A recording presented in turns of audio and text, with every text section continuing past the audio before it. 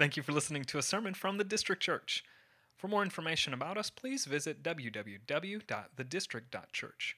Additionally, if any of our sermons have brought encouragement to you, would you please let us know by emailing us at info@thedistrict.church.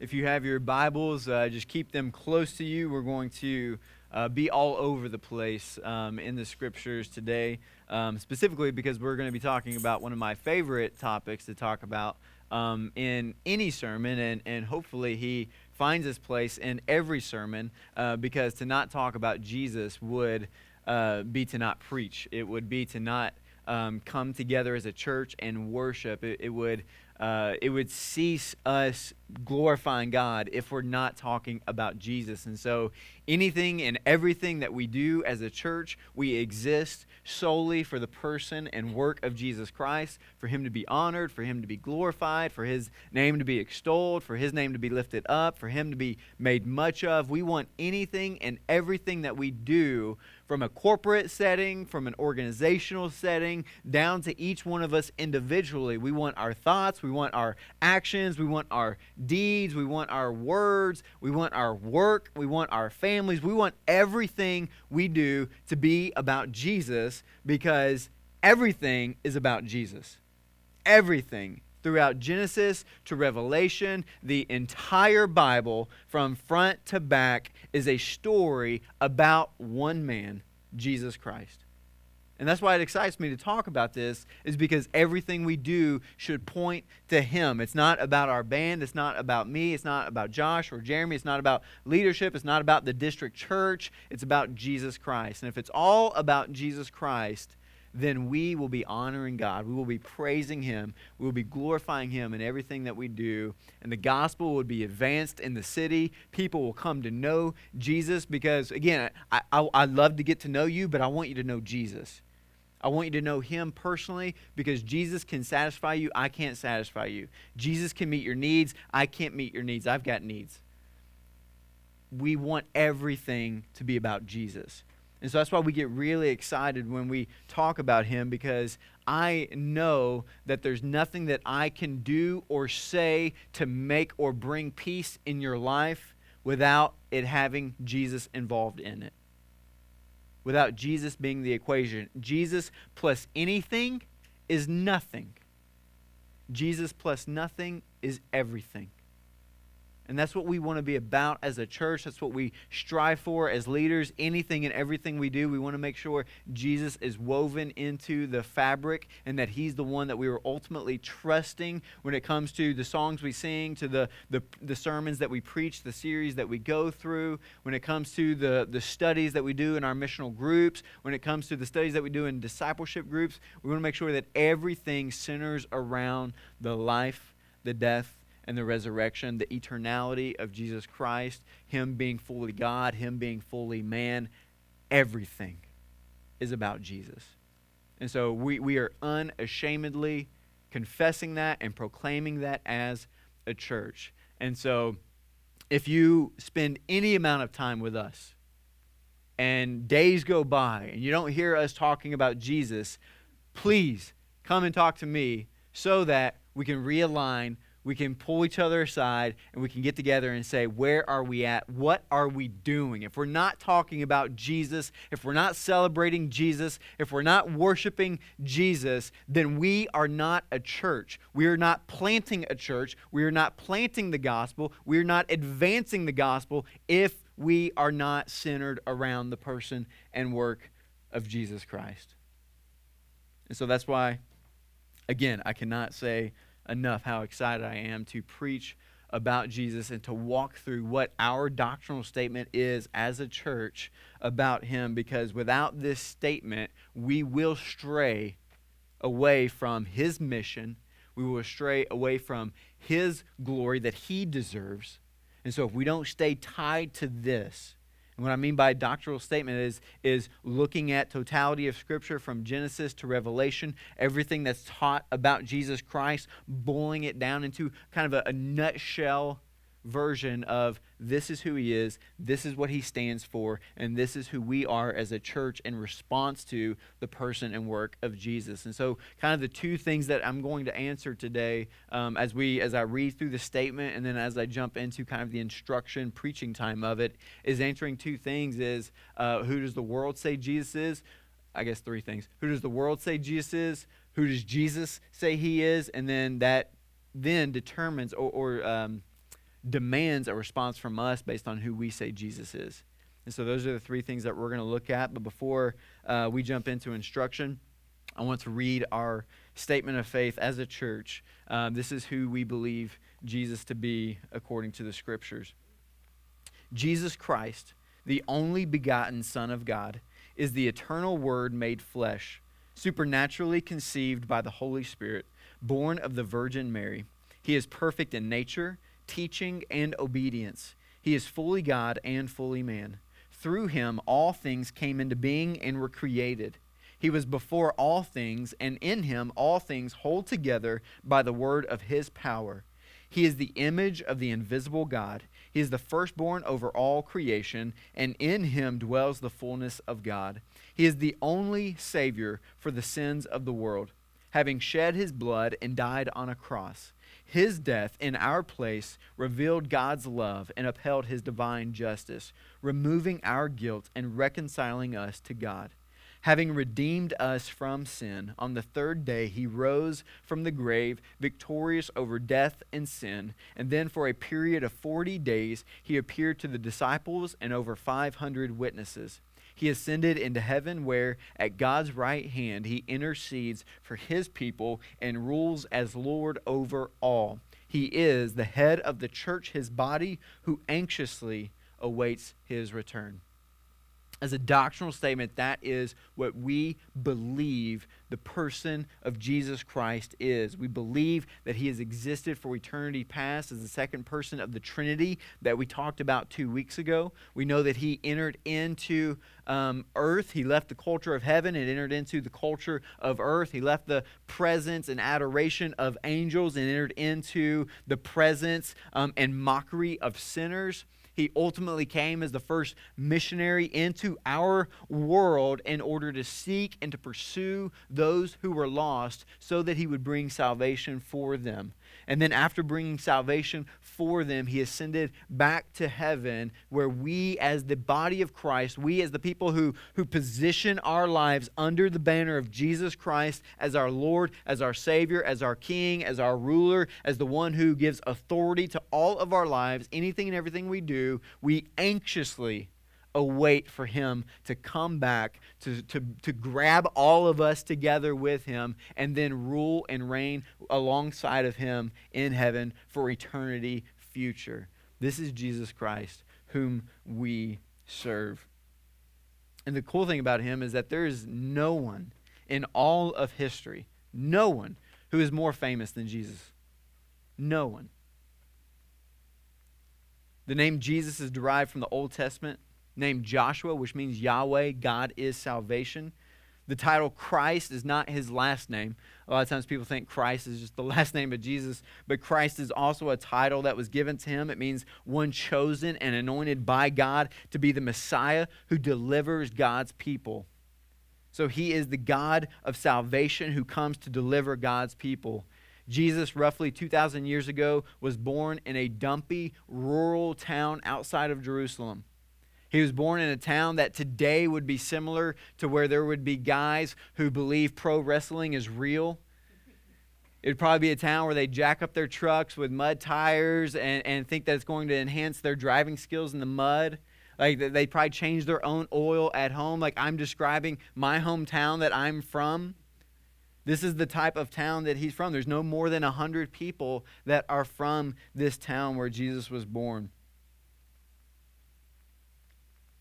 He was born to an unwed, poor teenage girl who was mocked for claiming that she was conceived via the Holy Spirit supernaturally.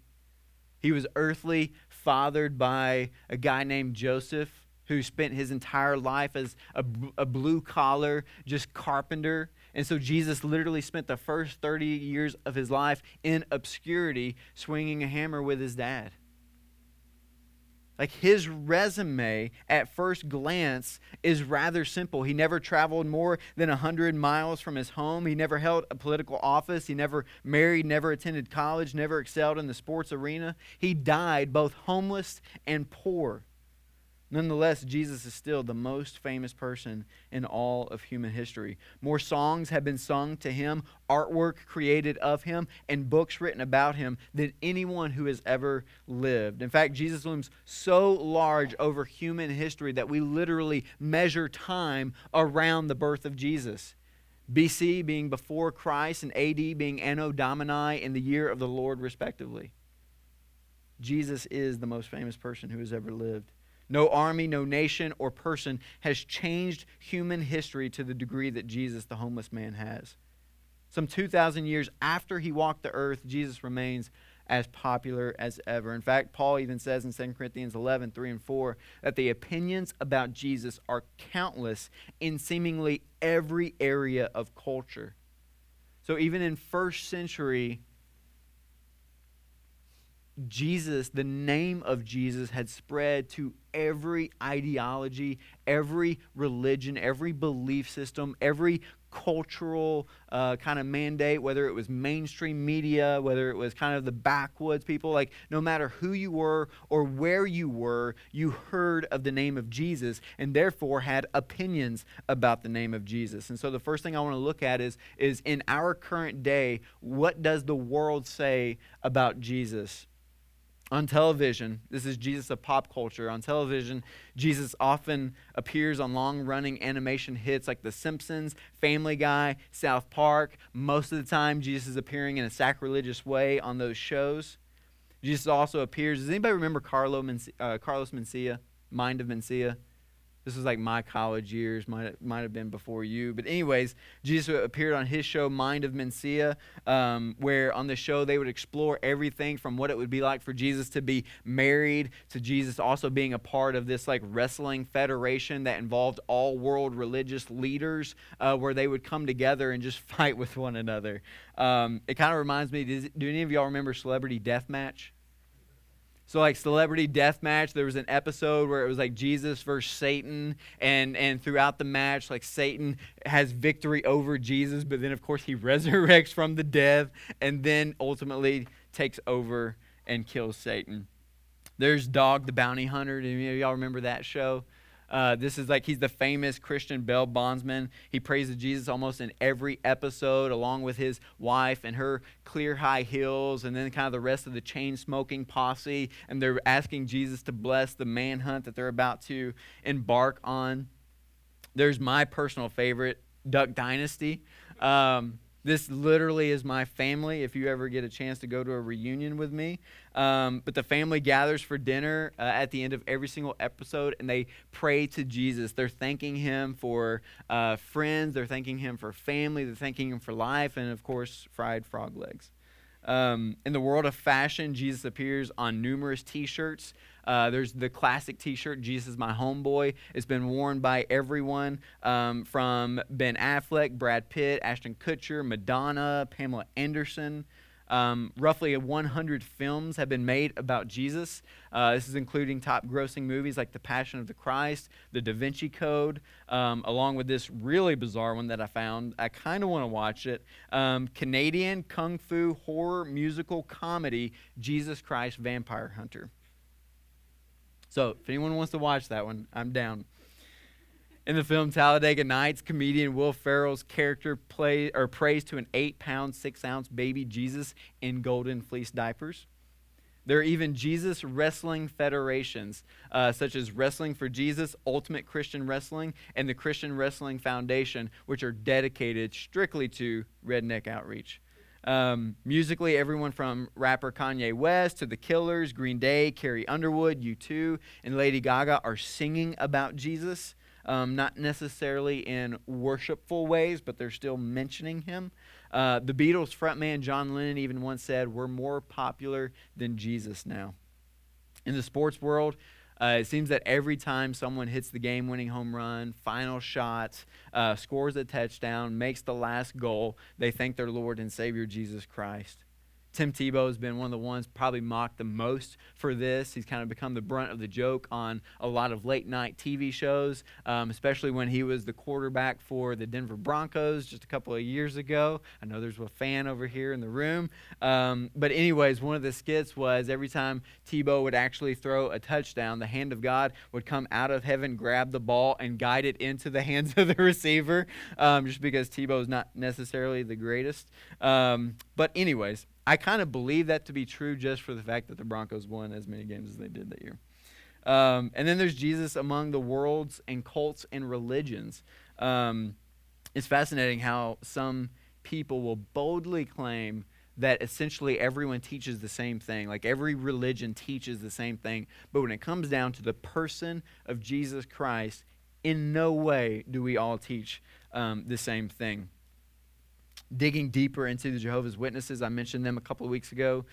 They say that Jesus was merely Michael the archangel, a created being that became a man. Mormonism teaches that Jesus was not God, but only a man who became one of many gods. It actually furthermore teaches that he was a polygamist and half-brother of Lucifer, which is Satan. Unitarian Universalism teaches that Jesus was not God, but rather essentially an incarnation of Mr. Rogers. Who remembers Mr. Rogers? All right, just a guy who's a great guy, well respected in the community, who teaches on love and justice.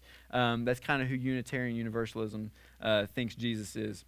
New Age guru Deepak Chopra told Larry King, "I see Christ as a state of consciousness we can all aspire to."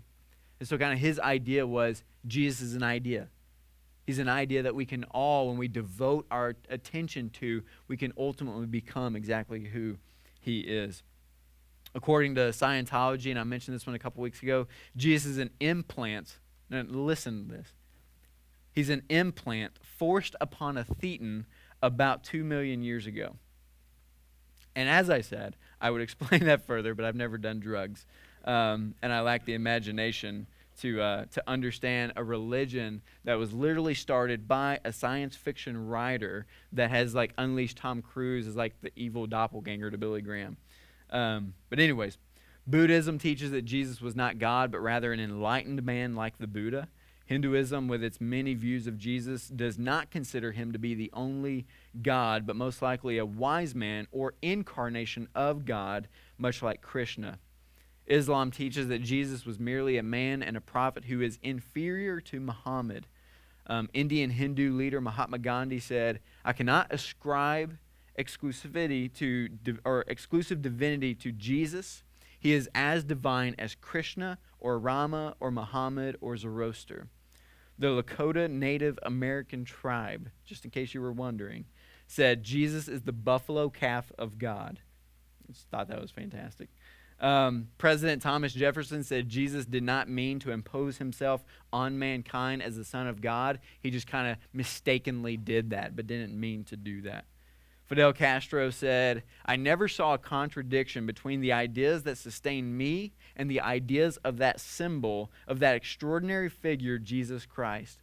We believe the same thing. Jesus was a communist." Adolf Hitler said, "In boundless love, as a Christian and as a man, I read how terrific was Jesus' fight for the world against the Jewish poison. Jesus was a good Nazi." Now, not making too big of a jump from Hitler, there's also the demons that are in Scripture.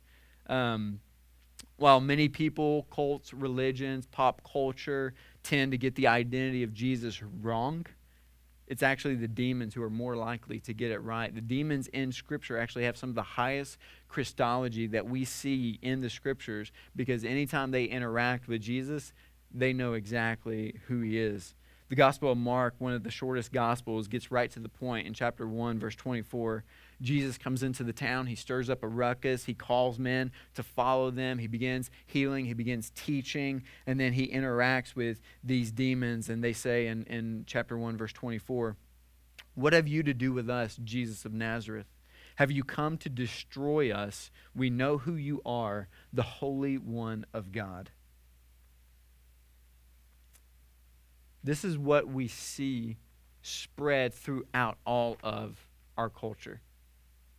Constantly, Every single day, people are coming up with new definitions, new terms, new ideologies for who they believe Jesus to be. And I think one of the primary reasons why we're recreating who Jesus is because the message of Jesus is bittersweet. The message of Jesus, when he comes into town and he begins preaching in first century, his message is not, "You're awesome. You should probably stay exactly the way that you are because I think you're awesome. And because I think you're awesome, I want to invite you to come be with me in heaven and kind of hang out with me for eternity because I think we would really enjoy each other." Like, that's not Jesus' message. Jesus' message coming into town was, "Repent, for the kingdom of heaven is at hand." Well, why would you need to repent if there wasn't something wrong? Why would you, because to repent means literally just to change your mind. And what Jesus is ultimately getting at with his message is who you are is wrong. What you decide to do is wrong. What you think to do is wrong. Who you serve is wrong. Where you're looking for satisfaction is wrong. Everything about your life and the direction that you're heading, the thoughts that you have, the actions that you have, the words that you have, the deeds that you have, every single bit of it is on a path to destruction. It's on a path to hell. And so Jesus enters into the scene and says, "Repent. Stop going in that direction. I'm providing a way for you that is not leading to destruction, but rather is leading to life and eternal life. But you have to see the fact that you're heading in the wrong direction before you can ever turn, before you can ever repent, before you can ever see what I have to offer you." And so the reason why we want to redefine who Jesus is because we don't like it when people tell us we're wrong. We don't like it when people reveal to us our flaws. We don't like it when our sins are revealed and we're shown for who we truly are and who we actually know we really are underneath. We want the world around us to validate who we are. We want the world around us to see our best foot forward. We want the world around us to constantly like our Instagram pages, like our Facebook posts, like our Twitter feeds. We want the world around us to follow us and to favorite us, but never expose us for who we really are. And what Jesus is doing is he's entering into the scene and he's saying, "I'm coming to fix what is broken. You could not do it on your own. I have to come and do it for you, but I need you to understand that you need me, that you need a Savior." Why would we ever repent from something that we feel is working for us? And so Jesus comes and his message is not sugar-coated. His message is not, "Hey, you're a great, successful business person. Hey, you're a great and successful teacher." He's saying, no, you're a flawed business person. You're a flawed teacher because everything you do is for your gain, not the gain and glory of Christ himself. And the reason why that's bad news is because when we're out for our own gain and our own glory, it will never satisfy us. It will never provide the joy that we are so longing for in our own personal gain. And so when Jesus comes in and says, when you actually ascribe that gain and that glory and that adoration and that worship, when you give it to someone else rather than you, particularly when you give it to Jesus Christ, it will provide for you the satisfaction that you're longing for. It will provide for you the peace and the contentment. It will provide for you the joy that you are so desperately pleading for and searching for every single day. And so Jesus coming in and telling us to repent and turn from seeking after our own life, but rather seek after the life of Jesus is the best news. The best news that anyone will ever find and hear. And so because we have so many ideologies about Jesus, because we have so many views about Jesus, and we in this room are not, we are not above even having wrong views of Jesus in this room because we are still sinners. We still have sin that dwells within us. We're kind of that simultaneous sin, sinner, saint. We're being sanctified. We're being made in the image of Christ for those who have accepted him and live under the banner of Jesus. But that does not mean that my word and my actions and my deeds and my thoughts are perfect at all times. Therefore, it is possible for my words, my thoughts, my deeds, and my actions towards Jesus can be wrong still. And so, in order for us to constantly be reformed back to the idea of who Jesus is, the best thing that we can do is let Jesus speak for himself. Rather than me asking you guys who is Jesus and you asking me who is Jesus, who does Jesus say he is? What does he say about himself in Scripture? The first thing I want to mention is the fact that Jesus said he came down from heaven. For the kingdom of God is at hand. He came down from heaven. He says in John 6:38, "For I have come down from heaven, not to do my own will, but the will of him who sent me." Now, there have been many people claim to have had heaven experiences or near-death experiences where they caught a glimpse of heaven.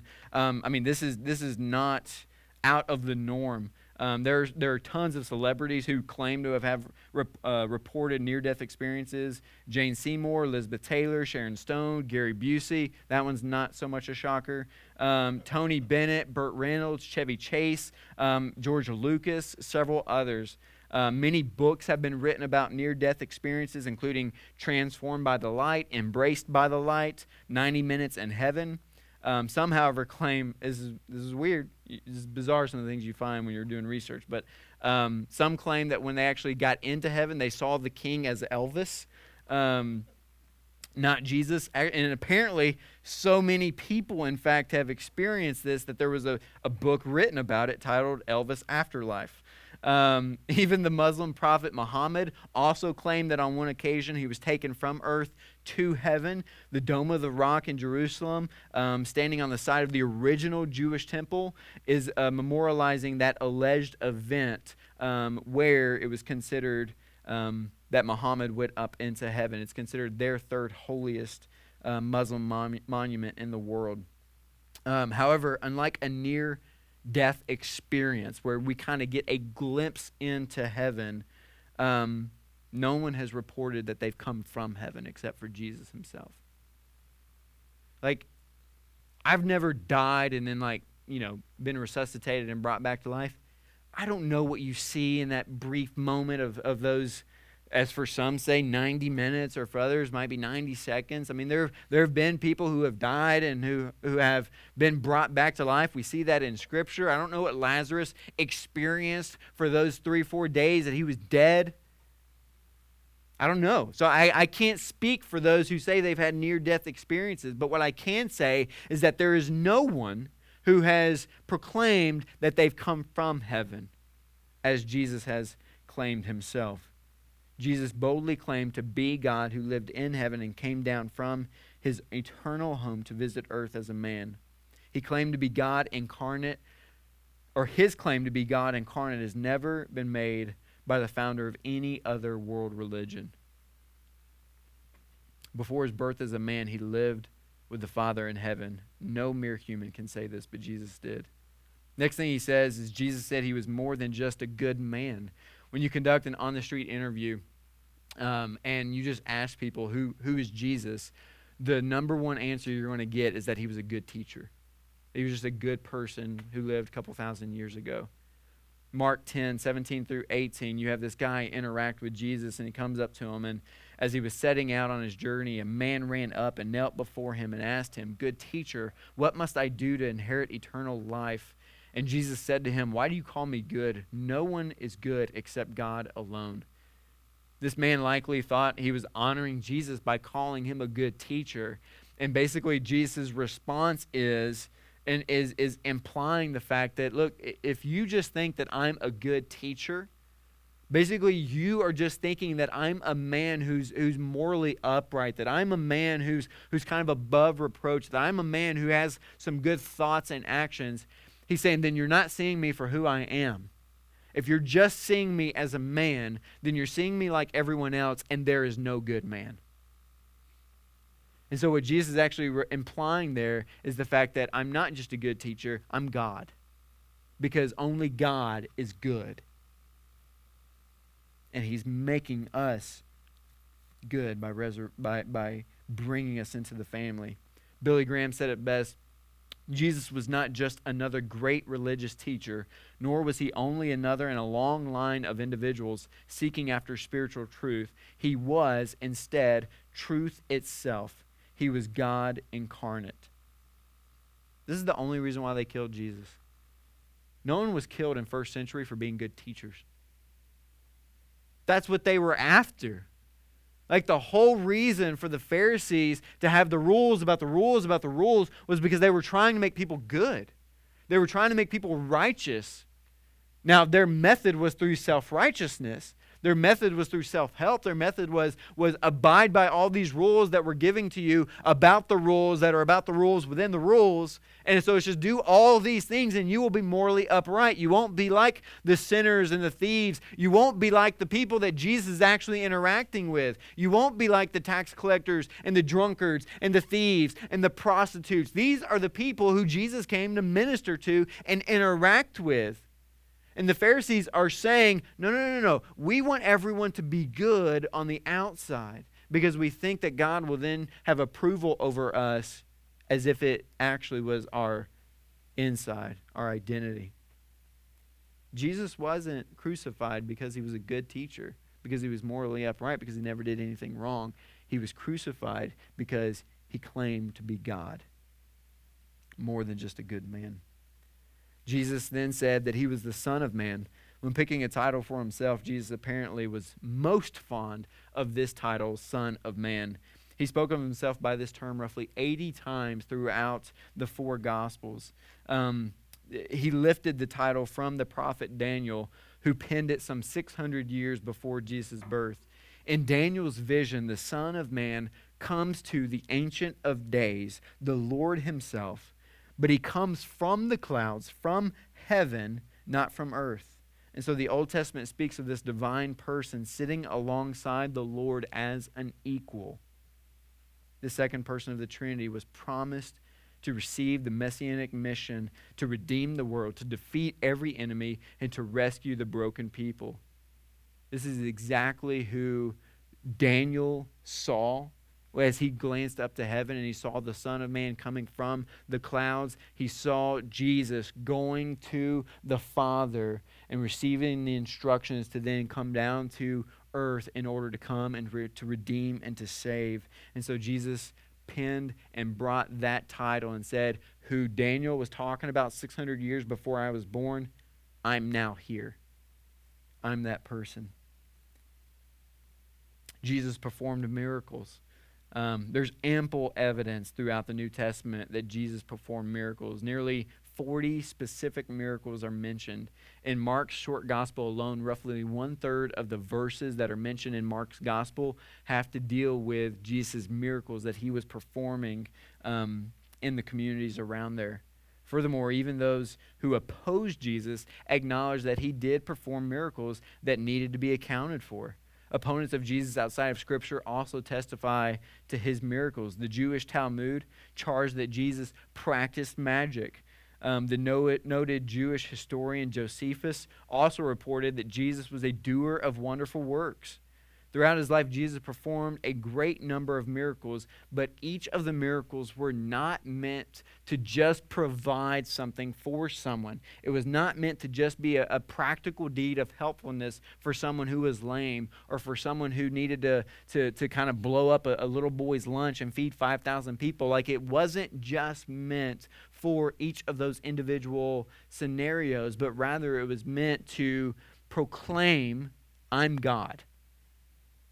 I have authority over nature as he calmed storms. I have authority over illnesses as he healed people. I have authority over death as he brought people back to life. I have authority over food as he multiplied loaves of bread and fish. He has authority over everything, and the only reason why he has authority over everything is because he is, in fact, God. So then he begins telling people that he's God. Jesus clearly, emphatically, and repeatedly said he is God. If his statements were untrue, it would have been blasphemous violation of the first commandment, which again is why they sought out to kill him. Mark 14:61 through 64, he remained silent and made no answer. And again, the high priest asked him, "Are you the Christ, the Son of the Blessed?" And Jesus said, "I am. And you will see the Son of Man seated at the right hand of power and coming with the clouds of heaven." And the high priest tore his garments and said, "What further witnesses do we need? You have heard his blasphemy." John 8:58 and 59, he says, "Truly, truly, I say to you, before Abraham was, I am." Jesus' claim to be I am spans several millennia. 2,000 years prior to Jesus' birth is in the time of Abraham. And he's saying, before Abraham was, I existed. Well, he's talking to other humans when he's sharing this. He's talking to guys that are like, you were just born like 30-something years ago, and you're saying that 2,000 years ago, around Abraham's time, one of our forefathers that we look up to, you're saying that you existed before him. Like, the math doesn't add up there. And then for him to use the statement saying, I am, is also dubbing the term from Moses and the burning bush, which is roughly 1,400 years before Jesus' birth. And he's basically saying, yeah, when Moses, one of the guys that we look up to, the law that we follow, the one that he wrote, that same guy that went up on Mount Sinai that saw the burning bush, and from the burning bush, when Moses asked, who do we go and tell the people, gave me these instructions, it was God who said, I am that I am. And Jesus here is responding, I am. I am God. I am the one that they claim. This claim is the very reason why Jesus was murdered on the cross. Another thing to mention about this is in no other world religion. I mean, there have been some crazies out there who have probably proclaimed to be God. Might not necessarily be all in their mind as far as right. But the reality is no world religious leader has claimed the same claims that Jesus himself has. No, none of them have claimed anything. Buddha, Krishna, Muhammad, Gandhi, none of them claim to be God. But Jesus assured his followers, he assured his community, he assured every single person around him, I'm God. I am him. Another thing Jesus said was that he was sinless. Sins both omission and commission, just as I've been talking about. Thoughts, actions, deeds, words, anything that we think, anything that we do, anything that we long for can be involved in the realm of sin, because if we're doing it for our own gain rather than the gain of Christ, then it's sin. If we're doing it for our glory and not the glory of God, then it's sin. This is Romans 1. This is us exchanging creator for creation. This is us worshiping creation rather than him. This is us loving God's stuff more than we love God. That's sin. So it can be omission and commission. Sins of omission is when we know we should do something and we choose not to. We know we should worship God and we choose not to. We know we should share the gospel with others and we choose not to. Those types of sins of omission are still sins. It's not just sins of commission where when we know what we're not supposed to do and we then do it. Usually that's kind of the realm we think about when we think of sinners. We think of those who Jesus hung out with. We think of tax collectors who robbed people, who were thieves. We think of prostitutes who prostitute their bodies as gain. We talk about drunkards. We talk about those who give their lives over to creation rather than serving Creator. And the reality is yes, that is sin, but it's just as much a sin for me to place my hope and my trust in how much I know about Scripture rather than knowing Jesus in Scripture. How much I pray more than who I'm praying to. How much I share the gospel without any concern of the people actually coming to know Jesus when I share the gospel. If I'm doing it just to check off boxes about being a good Christian, I'm still sinning. So we can't view sin as something that is beyond even doing good things. As Isaiah says, even our good deeds are viewed as filthy rags in the eyes of God. And so when it comes down to Jesus, he says, I was sinless. Never done anything wrong. Everything he was supposed to do, he did. Everything he wasn't supposed to do, he didn't do. He was tempted in every way that we are tempted, yet was without sin. And oftentimes throughout the scriptures, we see them constantly trying to bring charge again against Jesus, and every single one of them fell short. Mark 14:55 through 56, you see the chief priests and the whole Sanhedrin were looking for evidence against Jesus so that they could put him to death, but did not find any. Many testified falsely against him, but their statements did not agree. They're just making stuff up. They're just hey, you got anything on Jesus? Have you got any angles that you're... I mean, it was like literally like they're reporters just going out trying to get any and every story on Jesus they could possibly get. But every single time that they try to gather their stories, none of them could agree on their stories. Nothing made sense because they could never find any charge against him. I mean, think about Jesus' family. Can you think about James being the brother of Jesus when your brother's always doing everything right, and James could never have a complaint saying, well, it was Jesus who made me do it. No, Jesus doesn't lead us into temptation, James. Well, it was Jesus who broke the... No, Jesus doesn't do anything wrong, James. So constantly, like Jesus never did anything wrong. Because he was sinless, he also then forgave sin, has the power to forgive sin. While many of the resources in our world are spent on dealing with the effects of sin, just think about that. The effects of sin in all of our world include war, illness, death, depression, crime, poverty. All of these things are effects of sin. They're results of sin, and the majority of the resources of our world are devoted towards trying to deal with the effects of sin, but in no way can solve the issue of sin. In no way can solve the issue of sin. There's no amount of money, there's no amount of policies that we can pass, there's nothing that we can do in the world with our own resources in order to solve the sin issue. Jesus steps onto the scene, and when Jesus comes into it, he says to us, your sins are forgiven. Your sins are forgiven. Luke chapter 7 verse 48 is reported, Jesus said to her, your sins are forgiven, as he's talking to the sinful, repentant woman. In Luke 5:20 and 21, and when Jesus saw their faith, he said, man, your sins are forgiven you. And the scribes and the Pharisees began to question, saying, who is this who speaks blasphemies? Who can forgive sins but God alone? Like, can you imagine someone saying that he's God and has the authority to forgive your sin? Like, can you imagine just having like a friend who like you wronged them in some way, and like as soon as you wrong them in some way, they just say, not I forgive you, but they say, your sins are forgiven. It's okay.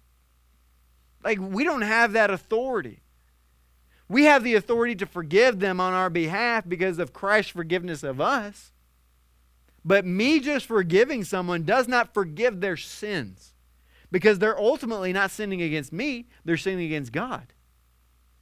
The only reason why I'm forgiving is because we want reconciliation between us. I want you to know and understand that your sin against me or my sin against you, we don't want that to hinder our relationship of pursuit of one another. But what I want to make sure is that you're not just apologizing to me, but that you're going and confessing and repenting to God, because ultimately you've sinned against Him, not against me.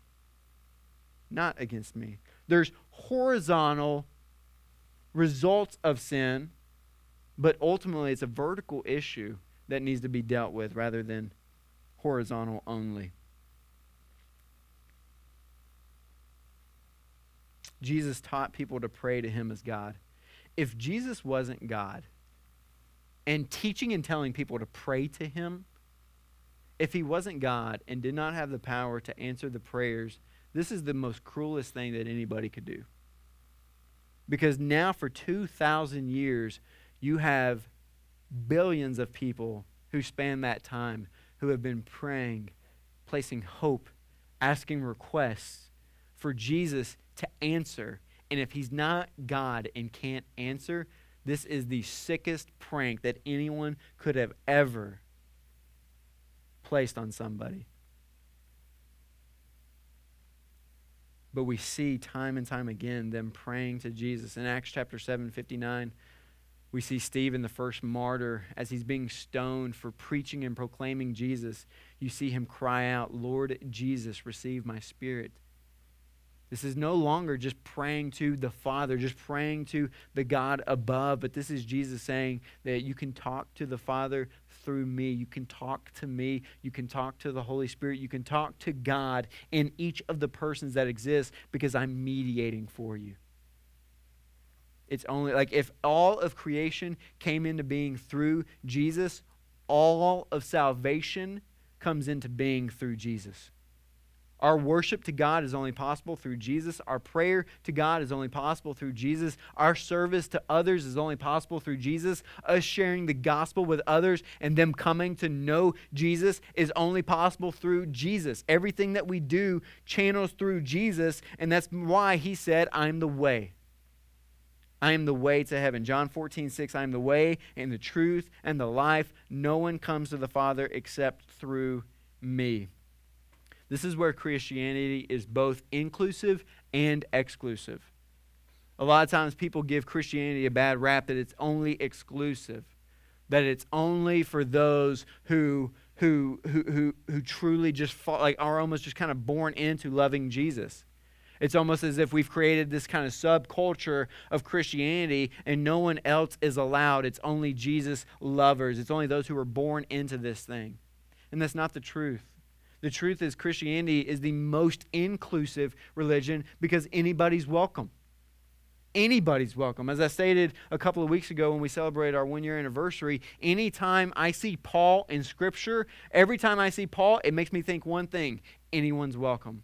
Because when I look at Paul, I see two people. I see Paul, who is a devout religious man who knew more than anybody else in his community about the Old Testament scriptures and the Old Testament law, the amount of schooling that he went through. He was studying under Rabbi Gamaliel. In order to get under Rabbi Gamaliel, you have to be the best of the best of the best. You have to literally have the Old Testament memorized to study under Rabbi Gamaliel. So when it comes to being a devout, religious, self-righteous person, Paul was second to none. He literally says that of himself. When it comes to being a Pharisee, I'm the greatest Pharisee. I have more zeal than anybody when it comes to studying the Scriptures. But he didn't know Jesus. He only knew what he knew. And he was considered one of the most religious men of his day. We would look at that today and we would look at the people who in Christianity we would call the fundamentalists. These are the ones, and they're not fun at all. They're just extremely fundamental in the rudimentary studies of Scripture and have literally taken all of the laws, including the laws of Jesus, and now hold it over everybody in order for you to be above reproach in your own strength. It's legalism. It's doing Christianity for your own gain, as if there's any gain to be had from just trying to be good. Like it doesn't work, but this is exactly who Paul was before he met Jesus. Another person that Paul was before he met Jesus was also a murderer of people. Zealous to murder people. All about murdering Christians and persecuting the church. You can't get on any other spectrum than Paul when it comes to doing things that are right, to also doing things that are wrong. And so when I see Paul and I see Jesus pursuing him, what I see there is anyone's welcome. But then when Jesus makes a statement like this, "I am the way and the truth and the life, and no man comes to the Father through me, except through me," what that also says is there is one specific route. There's one specific way. And if you miss it, you miss it. It's absolutely exclusive. There is only one way to receive eternal life. There's only one way to get there. The number one argument that goes against this is what we call pluralism. And pluralism is just the idea that any way goes, any belief works, all roads lead to heaven. And I'm sorry, but like, if all roads lead to heaven, like anything we believe spiritually also has factors or determiners based on how we live out our lives physically. And if you believe all roads lead to heaven, apply that to your physical realm. Go out onto I-465, start driving, and see when you arrive at home. It doesn't make sense. All roads lead to heaven. No. What do we do when we're trying to get to a destination that we don't know how to get there? We pull out our phones, we plug in the address, and we need to know the specific way to get there. Because if I just start driving, I'm not going to get where I need to get to. This is one of the primary reasons why we need to share the gospel with people, is because we're giving them the route to get to the destination where they really want to go to. We're all designed, and it's within us to desire and long for eternity with God. It's just we all have our own understandings of how to actually get there. And what Jesus is doing is He's coming in and He's saying, stop going that route, stop going that road, stop going this way, stop that belief. You need to trust in me and me alone. I'm the only way to get here. If all roads lead to heaven were true, Jesus never needed to die on the cross. He never needed to come to earth if all roads lead to heaven. If all roads lead to heaven, all that means is Jesus could have stayed sitting on His throne. He could have looked down and He said, all right, and all the tolls are open.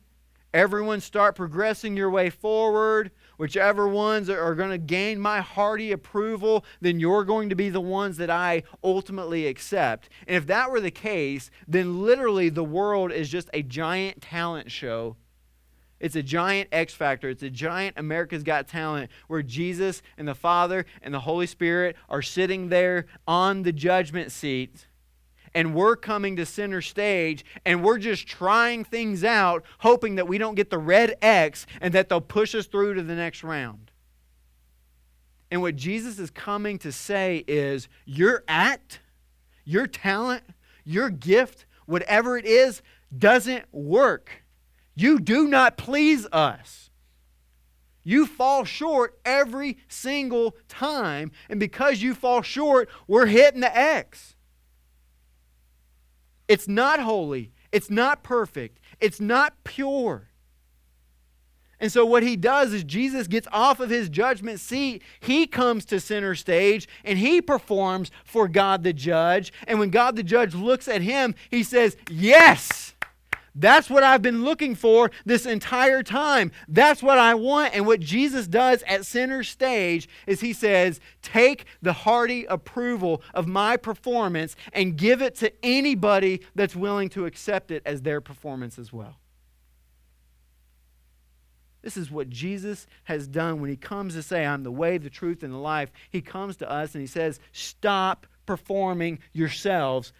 I'm coming to perform for you. And when I perform for you, God will never look at it as though it's fallen short. God will never look at you as invaluable. When you accept my performance on your behalf, God sees you as He sees me. And He says, yes, send him through to the next round. Send him through to heaven. Send him through to inherit and receive all that God ultimately is. This is what Jesus is proclaiming to us.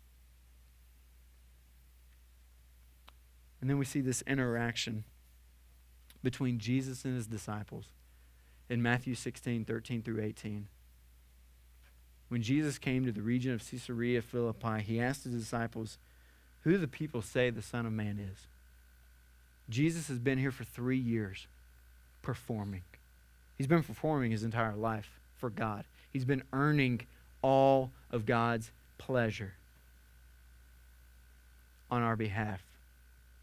And when He comes to the disciples, He says, who do the people say that I am? Because who they say that I am matters.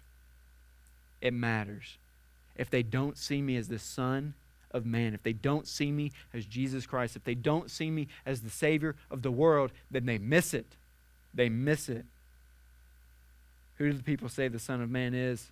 And they replied, some say John the Baptist, others say Elijah, others say Jeremiah or one of the prophets. But what about you, Jesus asked? Who do you say that I am? And Simon Peter answered, you are the Christ, the Son of the living God. And Jesus replied, blessed are you, Simon, son of Jonah, for this was not revealed to you by man, but by my Father in heaven. I love that. I love that because if it's still up to me to even see Jesus for who he is, guess what? I'm still going to fall short.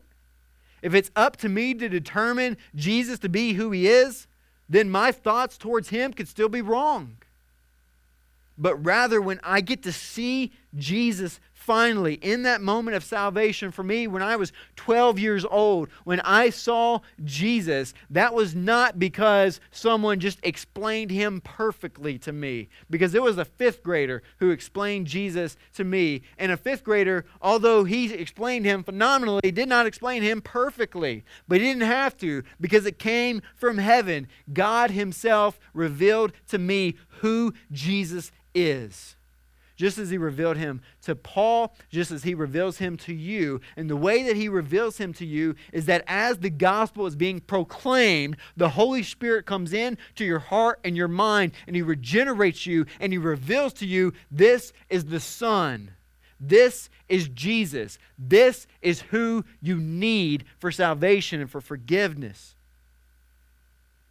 This has been revealed to you not by man, but by my Father in heaven. And I tell you that you are Peter, and on this rock I will build my church, and the gates of Hades or hell will not overcome it. On that statement of Peter's faith is what Christ built his church upon. Jesus is Lord. That's why I said in the very beginning, if we are not about the name of Jesus Christ, he will not build this church. He will not advance this church. He will not expand this church. He will not grow this church if we are not extolling the name of Jesus. We see this in Acts chapter 19 when the church was planted in Ephesus. The only reason why it was planted in Ephesus was because the people were extolling and making much of the name of Jesus. As they were making much of the name of Jesus, they were literally coming and burning everything that they were placing their hope and trust in. They were placing their hope and trust in the magic arts. They were placing their trust in the hope of the Greek goddess Artemis. And because those things were falling short, Jesus came in and provided all that they needed. And so they didn't need those other things anymore. They came and brought them and confessed their sins. They came to one another and said, hey, you know what? Doing my business to the best of my ability is not going to provide what I ultimately need, and I need Jesus. And so I want to confess that so that I can receive Jesus. And this is what they were doing. In Romans 10, 9 through 11, it says, if you confess with your mouth that Jesus is Lord and believe in your heart God raised him from the dead, you will be saved. For it's with your heart that you believe and are justified, and it's with your mouth that you confess and are saved, as the Scripture says. Anyone who trusts in him will never be put to shame. The evidence is clear. This is who Jesus is. This is who the Scriptures testify Jesus is. And so the question is, who do you say Jesus is? Is he just some holy homeboy? Is he a fad or a trend? If he is, it's the longest fad or trend that's ever existed. Is he just a good teacher? Or is he indeed who he says he is? My prayer for us is that if there's anyone in this room who has not encountered Jesus for who he is, my prayer is that the Holy Spirit is awakening your heart, awakening your mind in this room today to be able to see him, that the Father's revealing to you right now, this is my Son in whom I'm well pleased. If you don't know him, you need to know him. You need to repent, as Jesus said when he came preaching, repent, for the kingdom of heaven is at hand. I'm here. Everything's broken. I'm coming to fix it. And the only way we fix it is by trusting Jesus as the way, the truth, and the life. I pray for you, he is the way, the truth, and the life. And if he's not that for you, then I pray that you talk to me. I pray that you talk to Josh or Jeremy. I pray if you know someone in this room that you want to go and talk to about Jesus being that for you, the way, the truth, and the life, then please have a conversation. Please have a conversation. Because we want you to experience Jesus, not just the district church. We want you to experience community and union with him, not just community and union with the rest of us here. We will let you down. Jesus won't. And that's why we worship him. Let's pray. Father, we thank you so much for your beautiful, glorious, holy, and perfect Son, Jesus Christ. God, it is him that we long for. It is him that we honor. It's him that we extol. It's his name that we want to make much of in this place. Because, God, there's no other name deserving. There's no other person deserving of our praise and honor than Jesus himself.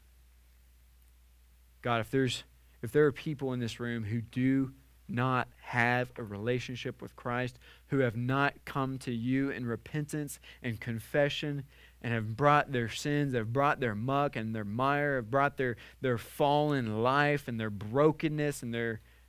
God, if they have not come to you, I pray, I plead that the Holy Spirit would give them the strength to step out and to have a conversation with someone, to walk up to someone and say, I need to accept Jesus. I need to receive his forgiveness. I need to receive his love. I need to receive the good news of the gospel that Jesus Christ is the Son of God who came to the earth on our behalf to live a perfect life, to die a death that we deserved, and who rose 3 days later, guaranteeing victory over sin and death and evil and the enemy. And those things cannot hold us back anymore because he gives us victory over those things as well. He guarantees it for us. He promises it. And when Jesus makes a promise, that is a guarantee. So, Father, as we close out in this time of communion, oh God, let us remember the sacrifice that Jesus made in order for us to have a way to you. God, he broke his body. He shed his blood. And he did that because that's what we deserved. But he did that for us. He went to center stage. And his performance led him to death. And it was the ultimate act of performing. Because that was exactly what we were to perform ourselves. Is death because of our sin. Oh God, thank you so much for that. Thank you so much for sending Jesus to us. God, let us not go a day.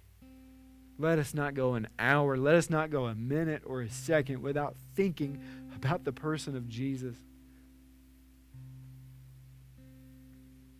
God, there's no other person who deserves our affections more than him.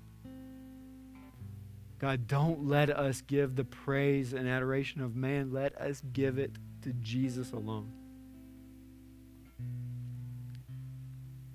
Let him be glorified through us. Father, we love you. Jesus, we love you. Spirit, we love you. It's in Jesus' name we pray. Amen. Thank you for listening to a sermon from the District Church. For more information about us, please visit www.thedistrict.church. Additionally, if any of our sermons have brought encouragement to you, would you please let us know by emailing us at info@thedistrict.church.